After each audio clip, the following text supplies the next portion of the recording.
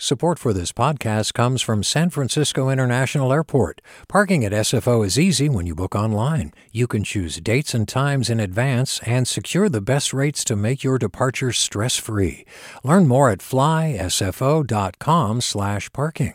Support for KQED podcasts comes from Star One Credit Union, now offering real-time money movement with Instant Pay. Make transfers and payments instantly between financial institutions, online or through Star One's mobile app. Star One Credit Union, in your best interest.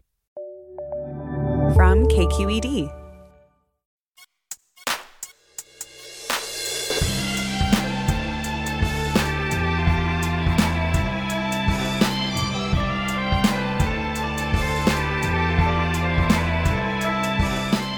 From KQED in San Francisco, I'm Mina Kim. Coming up on Forum, culinary historian Sarah Lohman journeyed across the U.S. to taste some increasingly rare foods and to interview the farmers, activists, and scientists pioneering their resurgence, foods like California's Empress date, Hawaiian legacy sugarcane, and the Carolina African runner peanut. They're just a few of the foods on a list of hundreds of endangered items compiled by the group Slow Foods International, which is raising awareness of foods that are vanishing along with their related cultural traditions. Is there a food or dish that you're worried won't be around in a generation or two? Lohman's new book is called Endangered Eating. She joins us.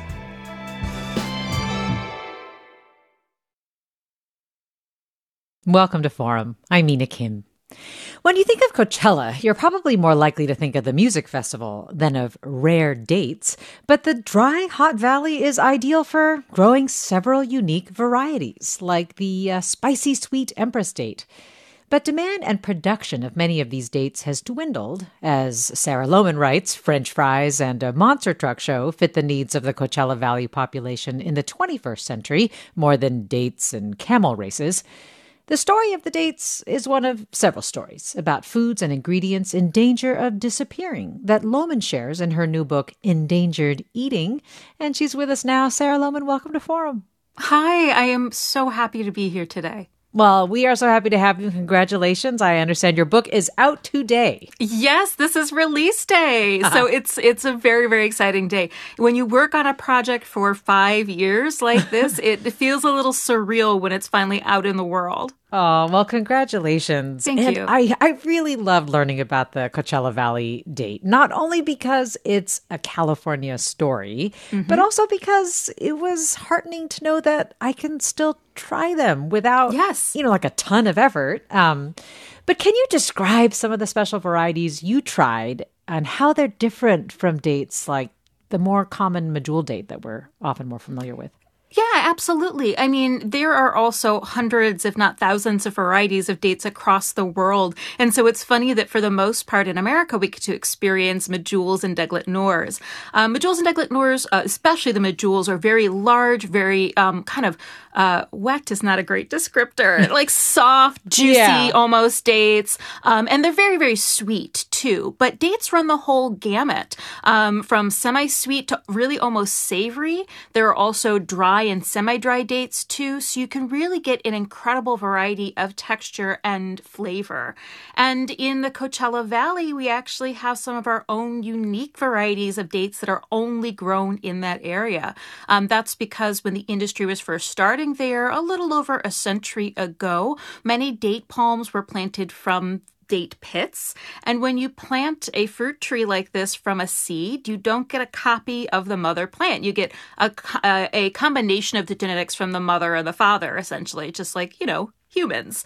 So while a lot of the dates that are grown that way didn't have the best texture or flavor, from probably hundreds of plants, a few small family farms picked a couple incredible varieties, and many of them are still being grown to this day. You've got kind of caramely, chewy, blonde beauty dates. You've got the spicy sweet Empress, as you mentioned, and there's even a few dates that I couldn't find when I did my research, like TR dates, originally called Teddy Rose Third Row, I think, and then changed to Teddy Roosevelt, now just called TR.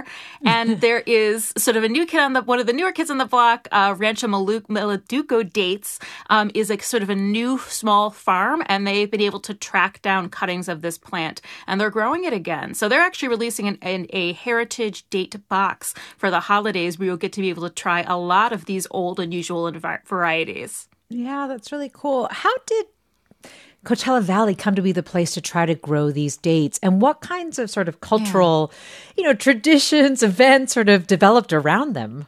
Yeah. The history is a little complicated looking at it through 21st century eyes. So around the turn of the 20th century, there was this group of scientists at the USDA who dubbed themselves the food explorers.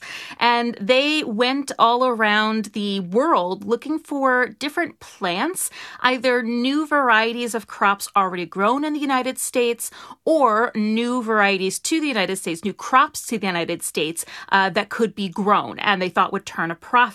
So it was really this idea of every square patch of quote unquote usable land should be used to grow crops and be profitable. And so one of the areas they were looking at was the Coachella Valley, which although there were indigenous people happily living there, the United States government saw that area as undeveloped because there was no industry. So they realized that the climate of the Coachella Valley, very hot, very dry, but with groundwater, is very similar to the Arabian Peninsula where dates come from. So these food explorers, they traveled the world. They went to Northern Africa, to Southeast Asia, and to the Arabian Peninsula, collected date varieties, both in terms of suckers, which are sort of the offshoot of a date palm that you can plant, and actual dates and date pits. The government sort of funded the grow out, funded people to move to the Coachella Valley, and that's how the Coachella Valley first began to be populated with white ranchers in terms of starting this date industry. And in terms of these celebrations that came up around it, I mean, as you know, California is a place that always likes to create fantasy, create travel without leaving the state, right? Not just Hollywood. Nice way of putting it. Yeah. Right. It's, there's actually kind of a special name for it. It's called the Spanish Fantasy Pass. This was a concept taught to me by my colleague, Sarah C. Cates at Delta College. And the term comes from the idea of this recreated sort of colonized Spanish history where everybody was happy about it. It was actually good for the native people there. It's something pretty common if you go to visit like any sort of mission sites in California. But that sort of concept applies to Disneyland, to Hollywood, and the Coachella Valley's take on it was they created a Middle Eastern fantasy there. So the date gardens often had themes. And again, it was this idea of like Orientalism. So the East was anywhere from North Africa to Japan. So it was a pretty wide cast net, but there was a date shop in the shape of a pyramid. There was one that had a nomadic tent from the Arabian Peninsula. And then there was the annual festival, the International Date Festival and County Fair, which still runs to this day in a pavilion built by actually a scenic designer from Hollywood to look, again, like this sort of mashup of Arabian Peninsula ideas. And there were costumes and cultural appropriation and a little bit like Halloween. You see these photos of women in the 50s in these sort of harem outfits that are a little scandalous. But it was this idea of play, these are good girls. They're not really bad girls. But it also represented a simplified idea of the Middle East. Yeah, it's just so fascinating to think about all of this in Coachella Valley. And of course, these dates, the reason that you pursue them is because they appear on this list that you described by Slow Foods International called the Ark of Taste. So which describes itself as a living catalog of delicious and distinctive foods facing extinction. But I'm just curious, what are the criteria to make it on this list? If you could just give us an quick overview. Sure. I mean, it is a little flexible, and it certainly had to grow because slow food was started in Italy, and so many of the foods that they were onboarding, that's sort of their word for it, were regional traditions that had existed in the same spot for hundreds, if not thousands of years. And while we do have those foods here in America, we're also such a nation of immigration and migration that the rules had to change for us. Foods come here and then they change and become something something new. So we have to recognize those traditions as well. So they say that they want foods that are delicious and distinctive, or good is the bigger way they describe it, as well as clean, that they can be raised in a way that is doesn't damage the environment, that they're also fair too, in that anyone could have access to them, anyone can grow them, they're not a copyrighted food. And rare, whether they are a crop, an animal, a wild animal, or a foraged plant, they have to be both very special to a particular community, very local in some cases, or a needing of protection. Yeah. And so what happened in Coachella Valley for these dates to now be deemed as facing extinction as endangered, essentially? Yeah. There are really two elements to it. One is that these suckers that you need to cut and plant to create a genetic copy of the tree with the traits that you like, those only grow off palm trees for about 20 or 25 years. So if you've got an older variety that has grown out and it's not growing those offshoots anymore, then you can't plant those date seeds. The date seeds it has different genetic material. It's a different tree. So with dates in particular, there is a pretty short window where if you miss the opportunity to get those cuttings, that variety cannot be replicated. And that is happening because, these date gardens started as small family farms at the turn of the 20th century. And in the second and third generations, those inheritors didn't necessarily want to carry on that farming. Farming is tough. It is an industry with a very narrow margin of success, and there's so much that is not under your control. So a lot of the smaller family farms growing unique varieties have been sold to larger companies like Dole to grow things like medjool and Deglet Nors.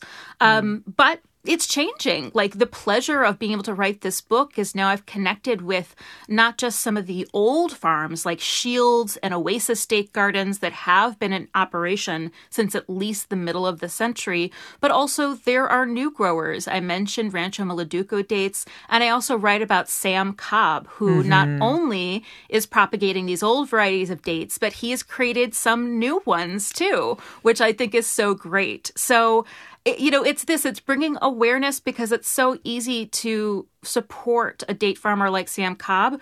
Get on his website, buy some dates. That's it. That's all you need to do. We're coming up on a break, but can you describe quickly how he came to grow what he calls his black gold date? Yeah, it's so funny. I mean, he has 2 degrees in agriculture, as he will tell you, and he thought he was starting a landscaping business. I mean, you got to look around you in California, where I live in Las Vegas. Generally, there's 2 types of palm trees planted. There are fan palms, which are a native Mojave palm, and then the other ones are date palms. They have very long, narrow fronds, and to me, they look very biblical. I definitely associate them with the Arabian Peninsula, too. And so he just started collecting trees, thinking he's going to grow them, not for food. But then he started realizing he didn't really know what varieties he was collecting. And sometimes it would be maybe a date pit that someone had thrown out their car and sprouted into a tree. And that is exactly how you get new varieties of dates. So he collected a bunch of dates, started trying some, and then realized that, in his own words, he was growing some really good dates. One of the ones that he kind of found in his collection of palm trees that he collected was his black gold date, and that's one of his unique varieties. Yeah, and it's sweet because he's saying that he's continuing his family legacy of his dad, or his grandfather, I think, who'd, farmed 240 acres with mules in Mississippi. Yes, 3 generations, and his dad and his brother still farms part of that land in Mississippi, too. Yeah. We're talking with Sarah Lohman, a culinary historian, about America's vanishing foods, and we'll have more with her after the break. Stay with us. You are listening to Forum. I'm Mina Kim.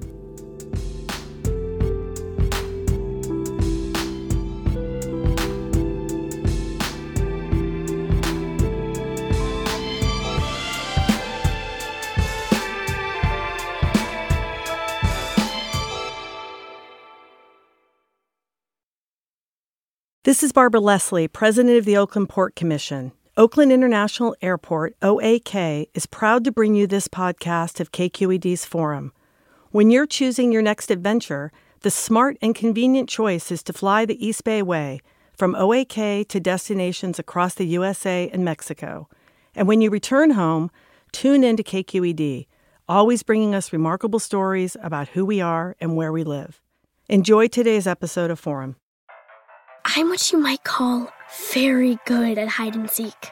And since we got Xfinity, we have Wi-Fi all over the house, even in my super secret hiding spots. So I can kill time in here by streaming my favorite... Ha! Found you. How? You left Find My tablet on. Get wall-to-wall Wi-Fi on the Xfinity 10G network. Restrictions apply. Not available in all areas. Actual speeds vary. Welcome back to Forum. I'm Mina Kim. We're talking about foods native to the U.S. that are disappearing, like once bountiful varieties of date in the Coachella Valley. And in fact, this listener Michael tweets, a startling revelation. Although I have been to the Shields date gardens in Indio, I never realized it was in the Coachella Valley. They interplant the palms with citrus trees.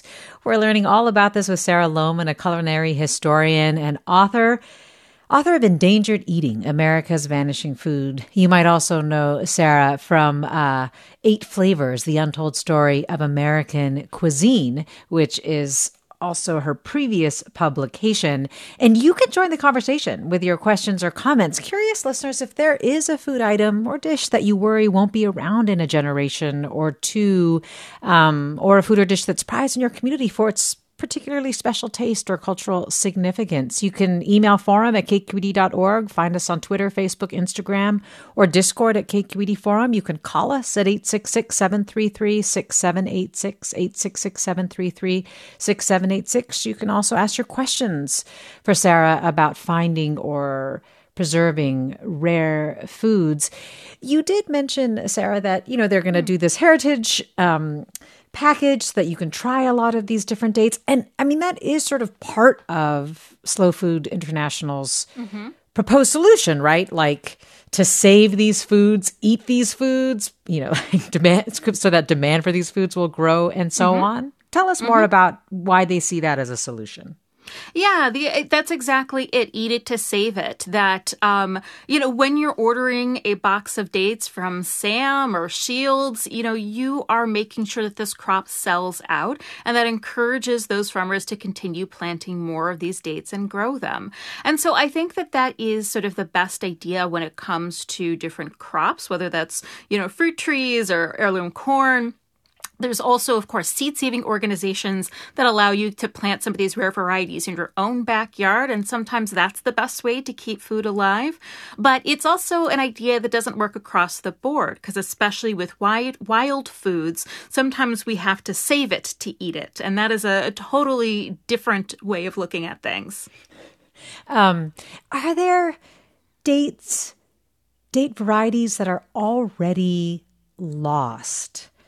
Yeah, definitely. I mean, I looked at sort of a USDA bulletin from the turn of the century that, mentioned dozens of unique American varieties of dates. And, as far as looking at the Ark of Taste, there's perhaps 6 on there. And, now we've got new date varieties coming out, but I don't even know if I can say if the ones mentioned in this bulletin were just, maybe not that good or difficult to grow or disappeared for other reasons, or if they just were amazing and they sort of faded out with these family farms. It's really, really hard to say.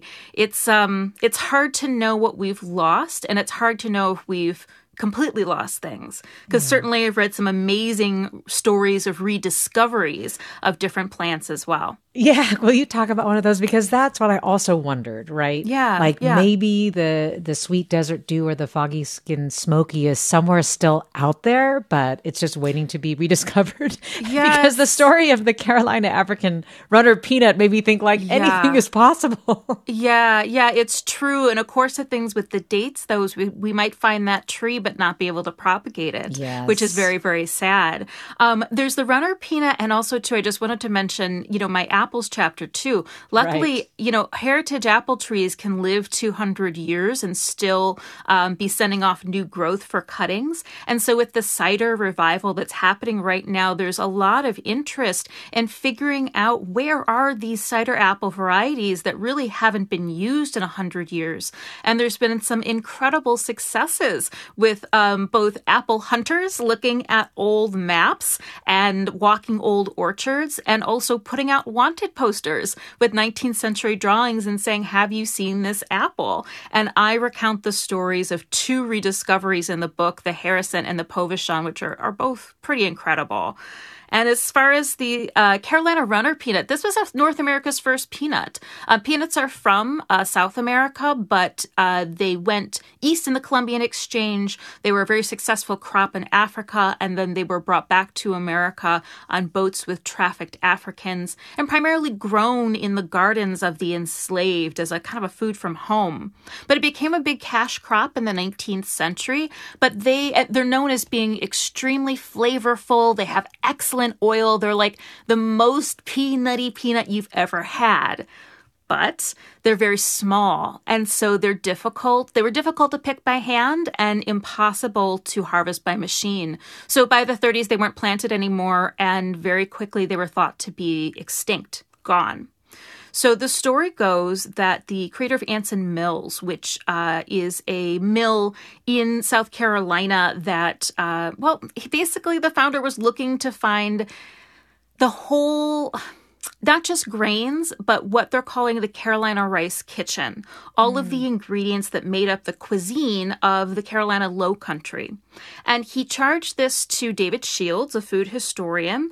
And David basically both had to make a list of what was missing, which is exactly what I was talking about. It's hard to know what's gone, and then try to find it. He spent 20 years on this project, and one of the ones he thought was gone for good were the Carolina Runners. And then, someone gave him a hot tip, I guess, and he called a university in North Carolina who had seed storage and asked if they had Carolina Runners. He said there was a pause. They said, let me check. They came back and said, yes, we have 20. So they sent 20 single peanuts, right? So they sent half of those to David Shields, who one of the USDA extension research stations grew them out, and they did grow. They put them in the ground and they grew, and they basically spent 5 years generating seed. So now there are at least 1 million of these peanuts left in the world. But, that's the beginning of the recovery, but there's so much more that needs to happen for food to enter our foodscape again. Yeah. Can you talk a little bit about why it matters so much to try to save these disappearing foods? What it is that you feel like is really important to understand? Yeah, I think that there are two different sides to that. One is the one that you will hear, which is the one that maybe gets funding. And that is we need to keep genetic diversity, because a lot of our plants are clones. That's how they propagate. And if there are blights and with climate change, we need the genetic diversity to be able to breed it back into our crops. I think that what that idea misses is that many of these foods are extremely culturally important. More than half the book talks about foods that belong to indigenous communities. So for them, this is not about preserving genetic diversity. It's about preserving their own food and their culture. And I think that everyone has a right to that. They have a right to grow their food that's connected to their history. And I think that, especially for those of us outside of indigenous communities, we should really support that without there needing to be a bigger reason beyond that. Well, we're talking with Sarah Lohman and with you, our listeners, who are weighing in with your thoughts about America's vanishing foods that you are worried might not be around in a generation or two, or ways to try to support the preservation of vanishing foods. Ron writes, in Baja California's mountain valleys, I ate small yellow dates while riding through a canyon. The guides would use them as snacks. Oh. James writes, I have heard the date palms need 100 days of 100 degrees or above to fruit properly, as it usually is in Coachella Valley. True? Yes, absolutely true. 100 days over 100 degrees. So, it is sort of interesting that a lot of the plants that I looked at are perfectly happy with the temperature change, with climate change. The date palms are loving it. The bigger issue with climate change is water, of course. Yeah. They are a very thirsty crop. And as far as those yellow dates, those were yellow barhis. Barhi dates are a date that you can both eat fully ripe. That's when the date is sort of dry and the sugars are very developed, but actually could eat them fresh. At their freshest stage, they're very crunchy and astringent and tannic, and then they sort of change and sweeten over time. That's a crop that's traditionally eaten in date-growing regions, but it really wasn't a part of our American food landscape until more immigrants came here from places like Egypt and the Arabian Peninsula and said, why are we eating these barkies? So it was sort of a relearning and a re-exploration of now one of our native crops. Well, let me go to caller George in San Jose. George, you're on. Oh, hi. How has date availability been affected by the COVID pandemic? I used to buy dates at my retail greengrocer, a 10-pound box for $25 before the pandemic. During the pandemic, they went up to $50, like in overnight, and then soon after that, I couldn't get them at all. I suspect that those are dates coming internationally. We import about as many dates as we grow domestically. So judging by those prices, I'm going to assume that the effect is happening because our whole global economy has been affected. Transportation's been affected. The price of growing everything has been affected. We're still very much in recovery as a planet from the COVID-19 crisis. So I would think it probably is going to be advantageous of you to go online and order directly from these small date farms. You're supporting a small date farmer. It's definitely going to be cheaper than what you're paying for those dates, and you're going to get to taste some very unique varieties too. Well, this listener writes, is there any funding available from government or nonprofits to subsidize farms that are growing these disappearing crops so they will be able to continue to grow them? Who knows? Maybe down the road, the foods will be rediscovered and become profitable again. That is a wonderful question, and that is a bigger issue that I address in the book, because currently the main idea of preserving these rare heirlooms is you grow them out and sell them to chefs. And I ended up finding that very frustrating. I'll give you two examples, though. I visited John Sharp at the Turquoise Room in Winslow, Arizona, and he was working directly with Latin and indigenous shepherds to buy Navajo churro meat. This is a sheep variety that has really sweet and delicious meat. And so it feels very insurmountable in some ways, but he also was doing advocacy to it's just, there's so many logistical difficulties to getting the animals or the meat out of the reservation. And so one of the proposed ideas is a mobile slaughterhouse, which hasn't happened yet, but I believe it's the USDA has created a grant system to support indigenous, basically meat-eating systems and support things like mobile slaughterhouses. So we might be seeing a change. So in a way, I think that that's an awesome way to do it. He's working directly with the producers who are culturally tied to these foods. I got very frustrated in the Carolina Runner Peanut chapter because I met a farmer named Nat Bradford who specializes in growing out heirlooms. And his story is just amazing too, because now that this has become his job, he'll get these old timers, as he describes them, handing him a packet of seeds from deep freeze saying, this is my family's okra. And Nat takes it on to try to put that seed in the soil that maybe hasn't seen the light of day in 70 years and growing out to see what happens. That being said, with something like a peanut, there's specialized harvesting equipment involved, and he's got to do everything by hand. He's got to hire labor.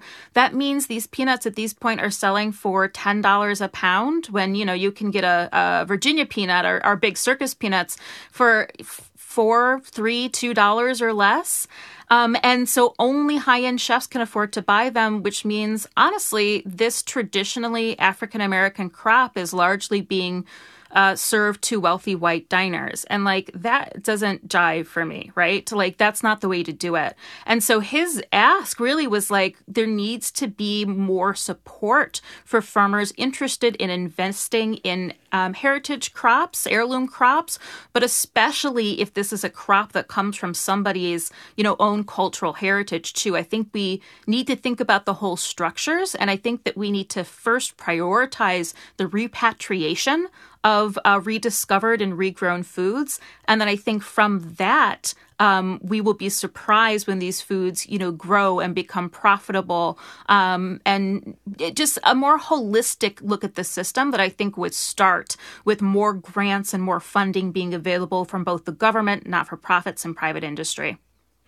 Yeah, I want to talk a little bit more about the Navajo churro sheep that you mentioned, because, of course, there are not just fruits and vegetables on this. There are other animals, endangered foods that are, in fact, livestock. And also because this one has and touches on a lot of the things that you're talking about. Part of the reason that it is endangered is because of anti-Indigenous racism that attempted to exterminate these sheep. So can you tell the story of the Navajo churro sheep?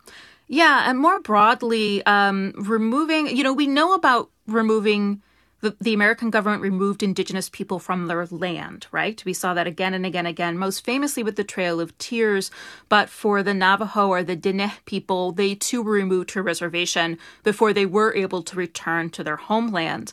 And that's not just about, we're moving you because we want this land. It was also about colonization and assimilation, because when you move someone from their ancestral lands, you're also breaking ties to their foods, to not only the wild foods, but the climate and terrain where certain foods can be grown or hunted.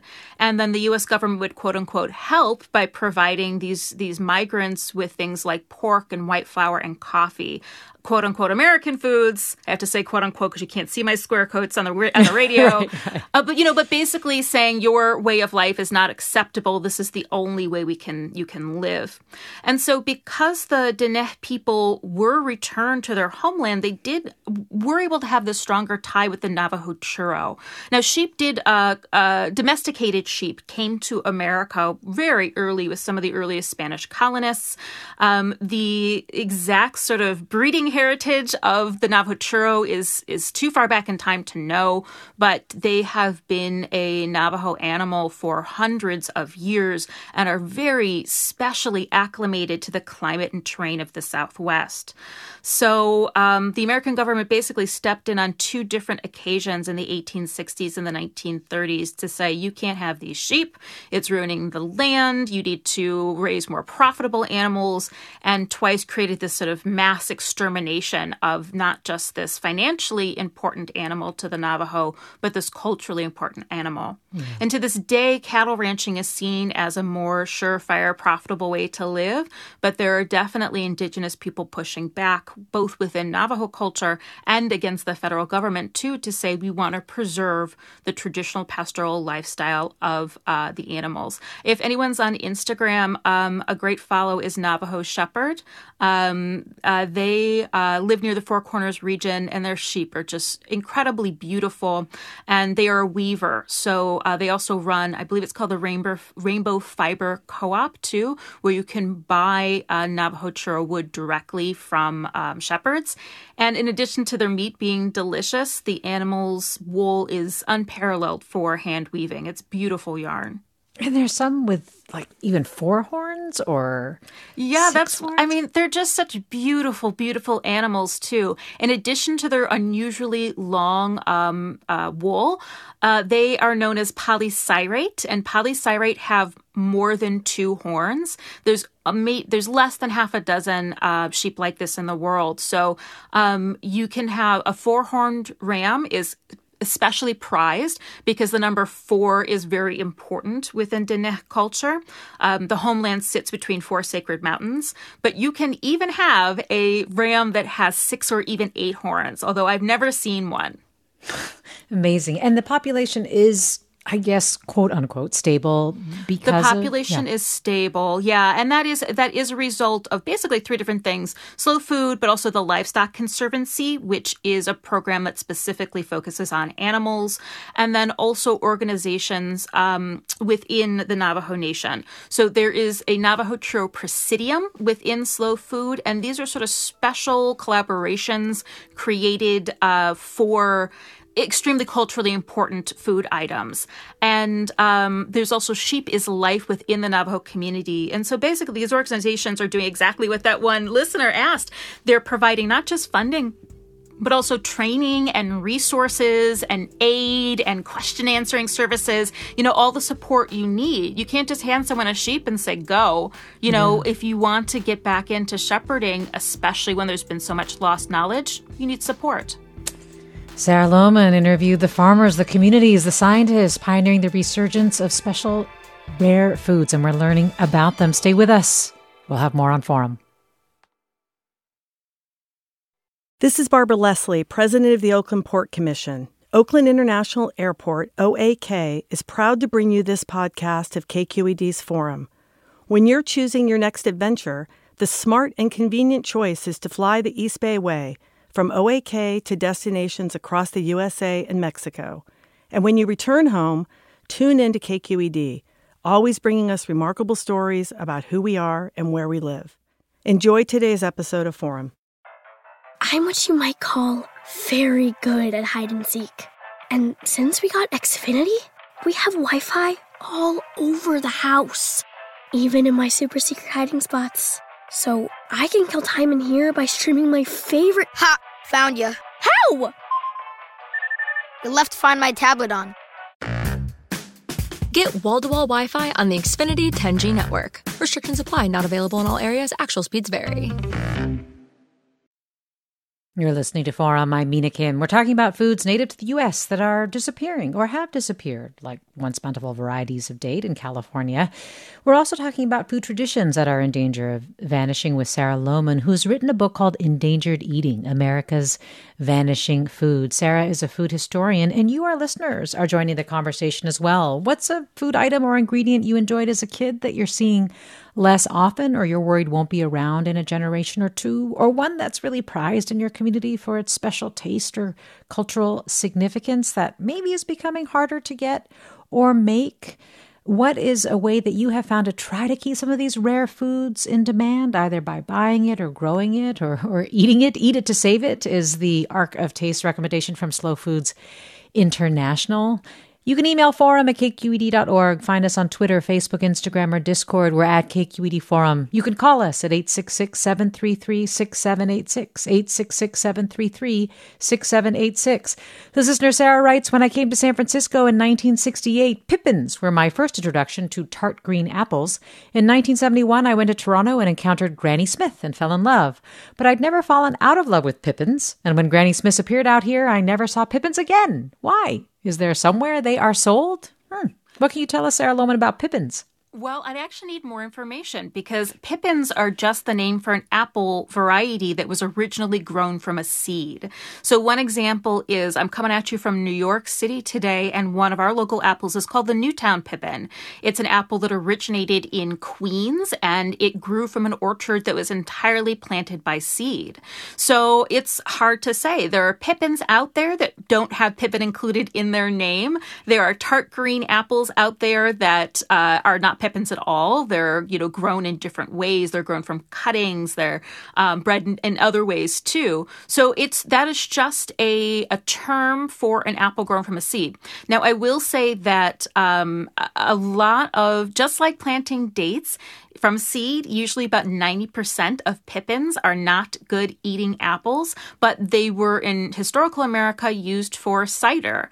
And that's part of the reason, too, that a lot of the cider apples have gone extinct, because plucked off the tree, when you bite into it, it is too sour or too tannic or mealy textured and doesn't really meet our standards for an apple that we want to eat. But pressed, they make really good cider. So hard to say. This was some variety of apple that has another name. And if you can figure out what that name was, I think we should be able to find it.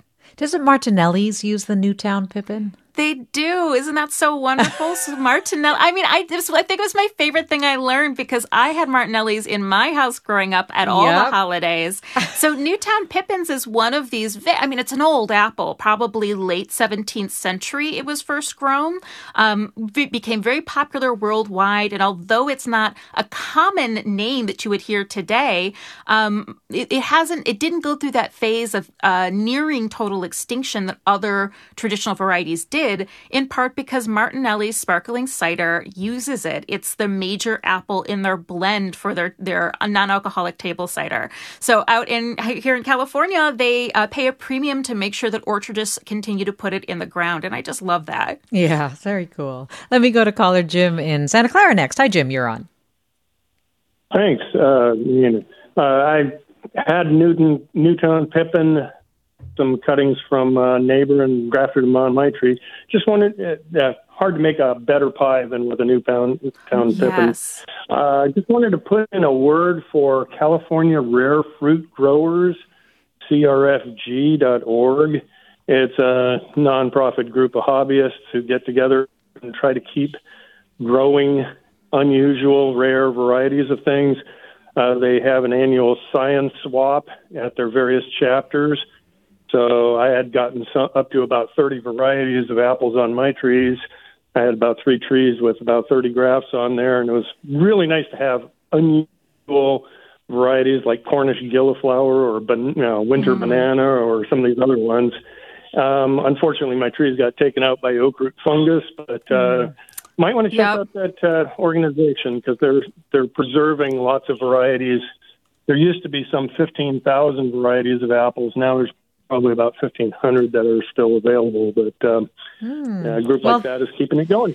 Well, Jim, thanks for the plug. Yeah, go ahead, It's even Sarah. more extreme. It's about 14,000, and there were 14,000 apples listed in USDA bulletin just after the turn of the 20th century, and now there are about 100 varieties grown commercially. So although we consider apples common, they are one of our most endangered crops. But I love the sound of this organization. I think that especially people in California should check it out because I think it's super fun. I now have a rare citrus tree, the Dancy Orange, growing in my backyard because part of keeping these species alive is just putting them in the ground. And last thing, too, another reason I'm a huge fan of the Newtown Pippin is that they survive because they weren't just a good cider apple. They are a great eating apple and baking apple. Their sugars develop after storage, so they can also sit for a long time, too, in a cold space and get even better tasting. They're just a really cool apple, and I have a special love for them. Well, let me go next to Cece in Mountain View. Cece, you're on. Hi. When I was a teenager in the 70s, I worked at a fruit stand, and the favorite fruit of mine there was the Duarte plum. But I haven't seen it. I think it was grown in the Santa Clara Valley, but I haven't seen it in decades. And that's fascinating to me. I actually just picked up my phone because I'm curious if maybe the Duarte plum is on the Ark of Taste. And if it isn't, you can submit. Slow Foods has local chapters of the Ark of Taste. So there is one, there's a statewide one for California and I think the coastal West. But also there are local city organizations too, and even college organizations. So if it is something that is delicious and, endangered, it can be submitted as well. I'm just sort of looking online because I'm curious. Oh, it is a really old variety. I'm looking at a really old illustration too. Interesting. And it looks like you can buy trees, but it is much harder to find in commercial growers. I mean, usually what happens is that despite something being really delicious, there is something that comes along that is either easier to grow or more commonly looks better. Again, air quotes. Because, as the commercial grocery industry arose, what am I trying to say? The metrics for picking out the best fruit all has to do with appearance. That's what the grocery store chains were asking for. And that's how we ended up with something like the Red Delicious apple, because it's a good looking apple, even though I think it's pretty universally agreed it doesn't taste very good. And now that's finally shifting, even in the small thing that the Gala apple or the Gala apple is now America's #1 apple, displacing Red Delicious. That people are choosing taste over this appearance, this idea of what an apple or a plum should look like. So, thank you for putting that name out there, because that means that people listening are going to be, it's going to be on their radar, which means they're going to look for it. And then when they see it, they're going to buy it and try it. And that's what this is all about. It's more about creating awareness that for me, now I see the world like totally differently. I'm just more tuned into these different foods and get more excited about trying these often highly local foods, whether it's a plum or a sheep, Yeah. And speaking of the sort of apples and various things that people miss and want to try, this listener writes, I haven't seen a wine sap or Jonathan apple since I left Michigan in the 50s. I miss them. Oh, sure. Yeah, I mean, the thing, too, about apples is that they are very, very regional in terms of where they're happy and grow the best. So even though we don't think of that because of this national grocery system, a Jonasap, I could be wrong on that, but I do think that a wine sap and a Jonagold, I think the Jana Gold is like an Ohio apple, so it's like happiest in the Midwest. Yeah, and the two I write about in the book, I wrote about the Newtown Pippin, but the Harrison and the Povestone are Newark apples. The Harrison is grown coast to coast, but it's always happiest close to Newark. So they're very, very highly adapted to different regions. So you just got to come back to the Midwest and visit to get those apples. Well, in addition to fruits, vegetables, livestock, you also write about techniques that are in danger. And I do want to ask you before you go about reef net fishing. Describe it for us and why it is just so central and in danger of dying out.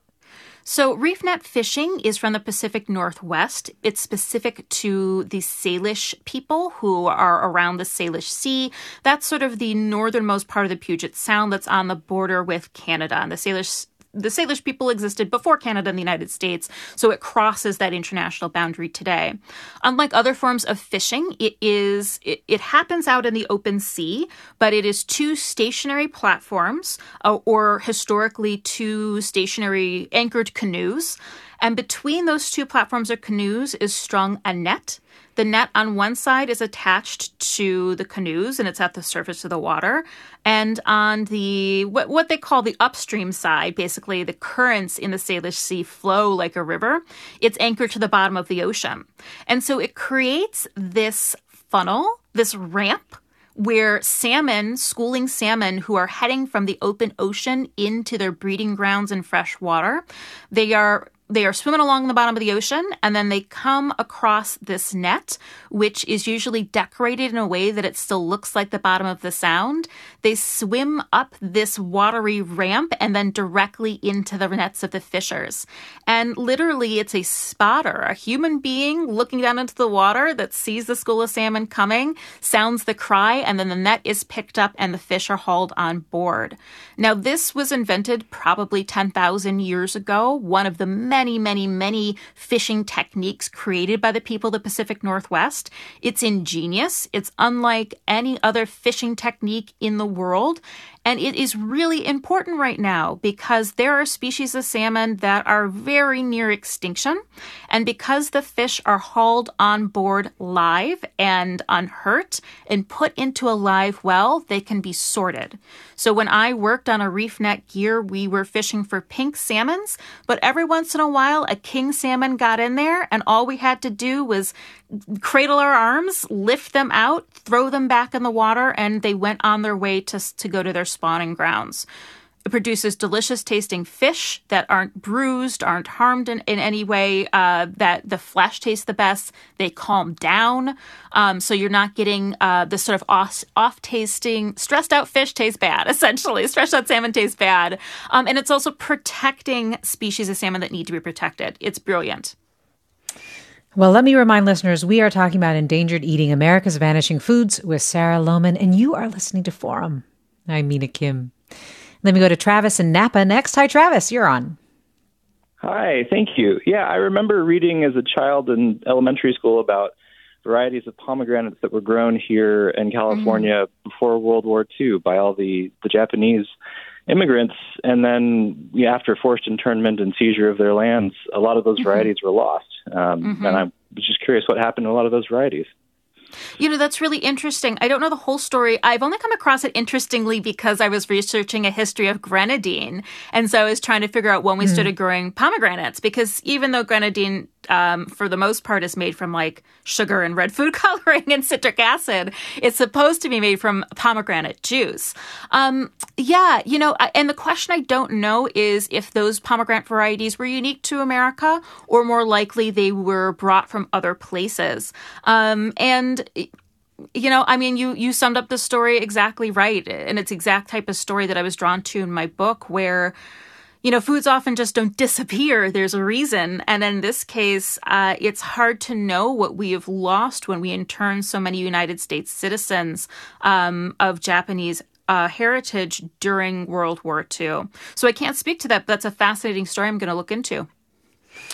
Well, I'm curious what your thoughts on this comment from Martine, who writes, I'm skeptical about appending the description endangered to a fruit that was imported as a way to put the desert to agricultural use, talking about the dates, and which was part of a larger USDA mission to diversify our fruit growing industry by bringing plants from other places to better exploit our climate. I mean, some of that is absolutely, bang on. We talked about at the top of this show that it's really this colonial idea that if something isn't being grown on the land or if it's not being used for profit, then it's unused land, which is ridiculous.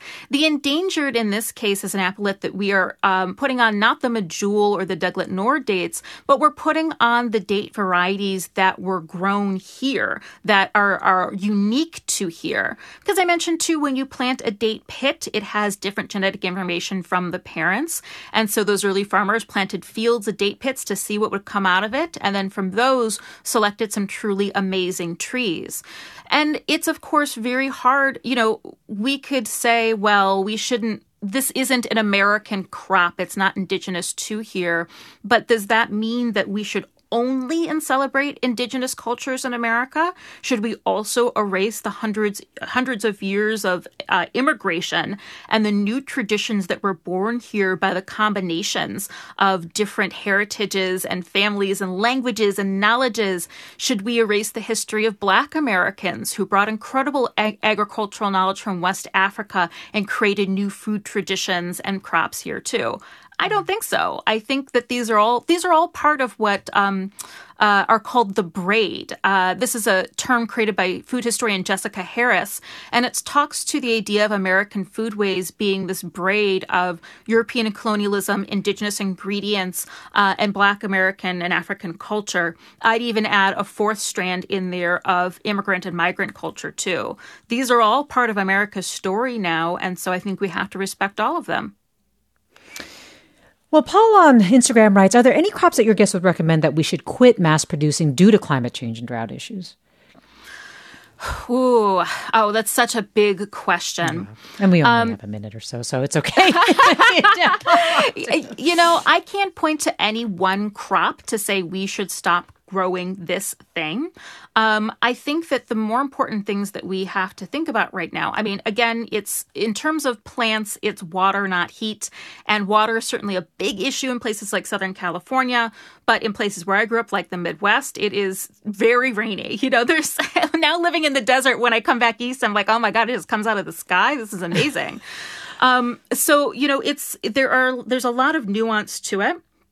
I think it's also just more important to make sure that everybody has access to affordable and healthy food, that currently our system places morality on eating a variety of foods, going to our farmers market. But of course, that has a lot to do with money and physical access, and not everybody has that. Plus, when I was growing up, you got corn from the corn guy down the street, and I didn't think about it as going to the farmer's market. Growing up rural, right. It's a different lifestyle. So I think that we just have to not prescribe the same morality and lifestyle to everybody in every situation. And I think that eating local is important, and I'll close on this idea, not in that everybody should only eat locally produced foods. That's ridiculous. I'm not going to give up bananas.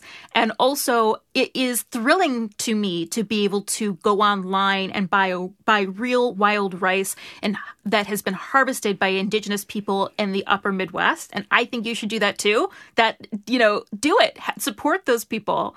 But I also think that there is a real joy in exploring both where you live and when you travel, what that local food culture is, seeing it, appreciating it, eating it, participating in it. And I think that you will also find some cultural communication that happens over food that you don't normally get access to as a tourist. Well, let me end with some of the foods that our listeners want to celebrate. This listener writes, jujubes are a fruit I've never even heard of until I encountered them while volunteering in a food kitchen. The way I describe them is similar to a cross between a plum and a fig. Carrie writes, I miss California apricots. Dried Blenheim apricots were a favorite childhood snack. And Lucy wants everybody to know that Dave Hale, a small-scale apple farmer in Sebastopol, is an apple genius. He sells around 40 varieties of apples, including Belle de Beaucoup. He sells Pippin and also cider made from pink pearls. He also sells wine saps and John Golds. The listener does not have to go to Ohio to find them. Sarah Lohman, thank you so much. And thank you, listeners. This is Forum. Funds for the production of KQED's Forum are provided by the John S. and James L. Knight Foundation, the Generosity Foundation, the Germanicos Foundation, and the Heising Simons Foundation. This is Barbara Leslie, President of the Oakland Port Commission. Oakland International Airport, OAK, is proud to bring you this podcast of KQED's Forum. When you're choosing your next adventure, the smart and convenient choice is to fly the East Bay Way, from OAK to destinations across the USA and Mexico. And when you return home, tune in to KQED, always bringing us remarkable stories about who we are and where we live. Enjoy today's episode of Forum. I'm what you might call very good at hide and seek. And since we got Xfinity, we have Wi-Fi all over the house, even in my super secret hiding spots.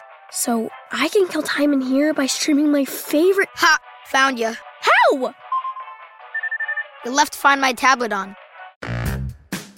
Get wall-to-wall Wi-Fi on the Xfinity 10G network. Restrictions apply. Not available in all areas. Actual speeds vary.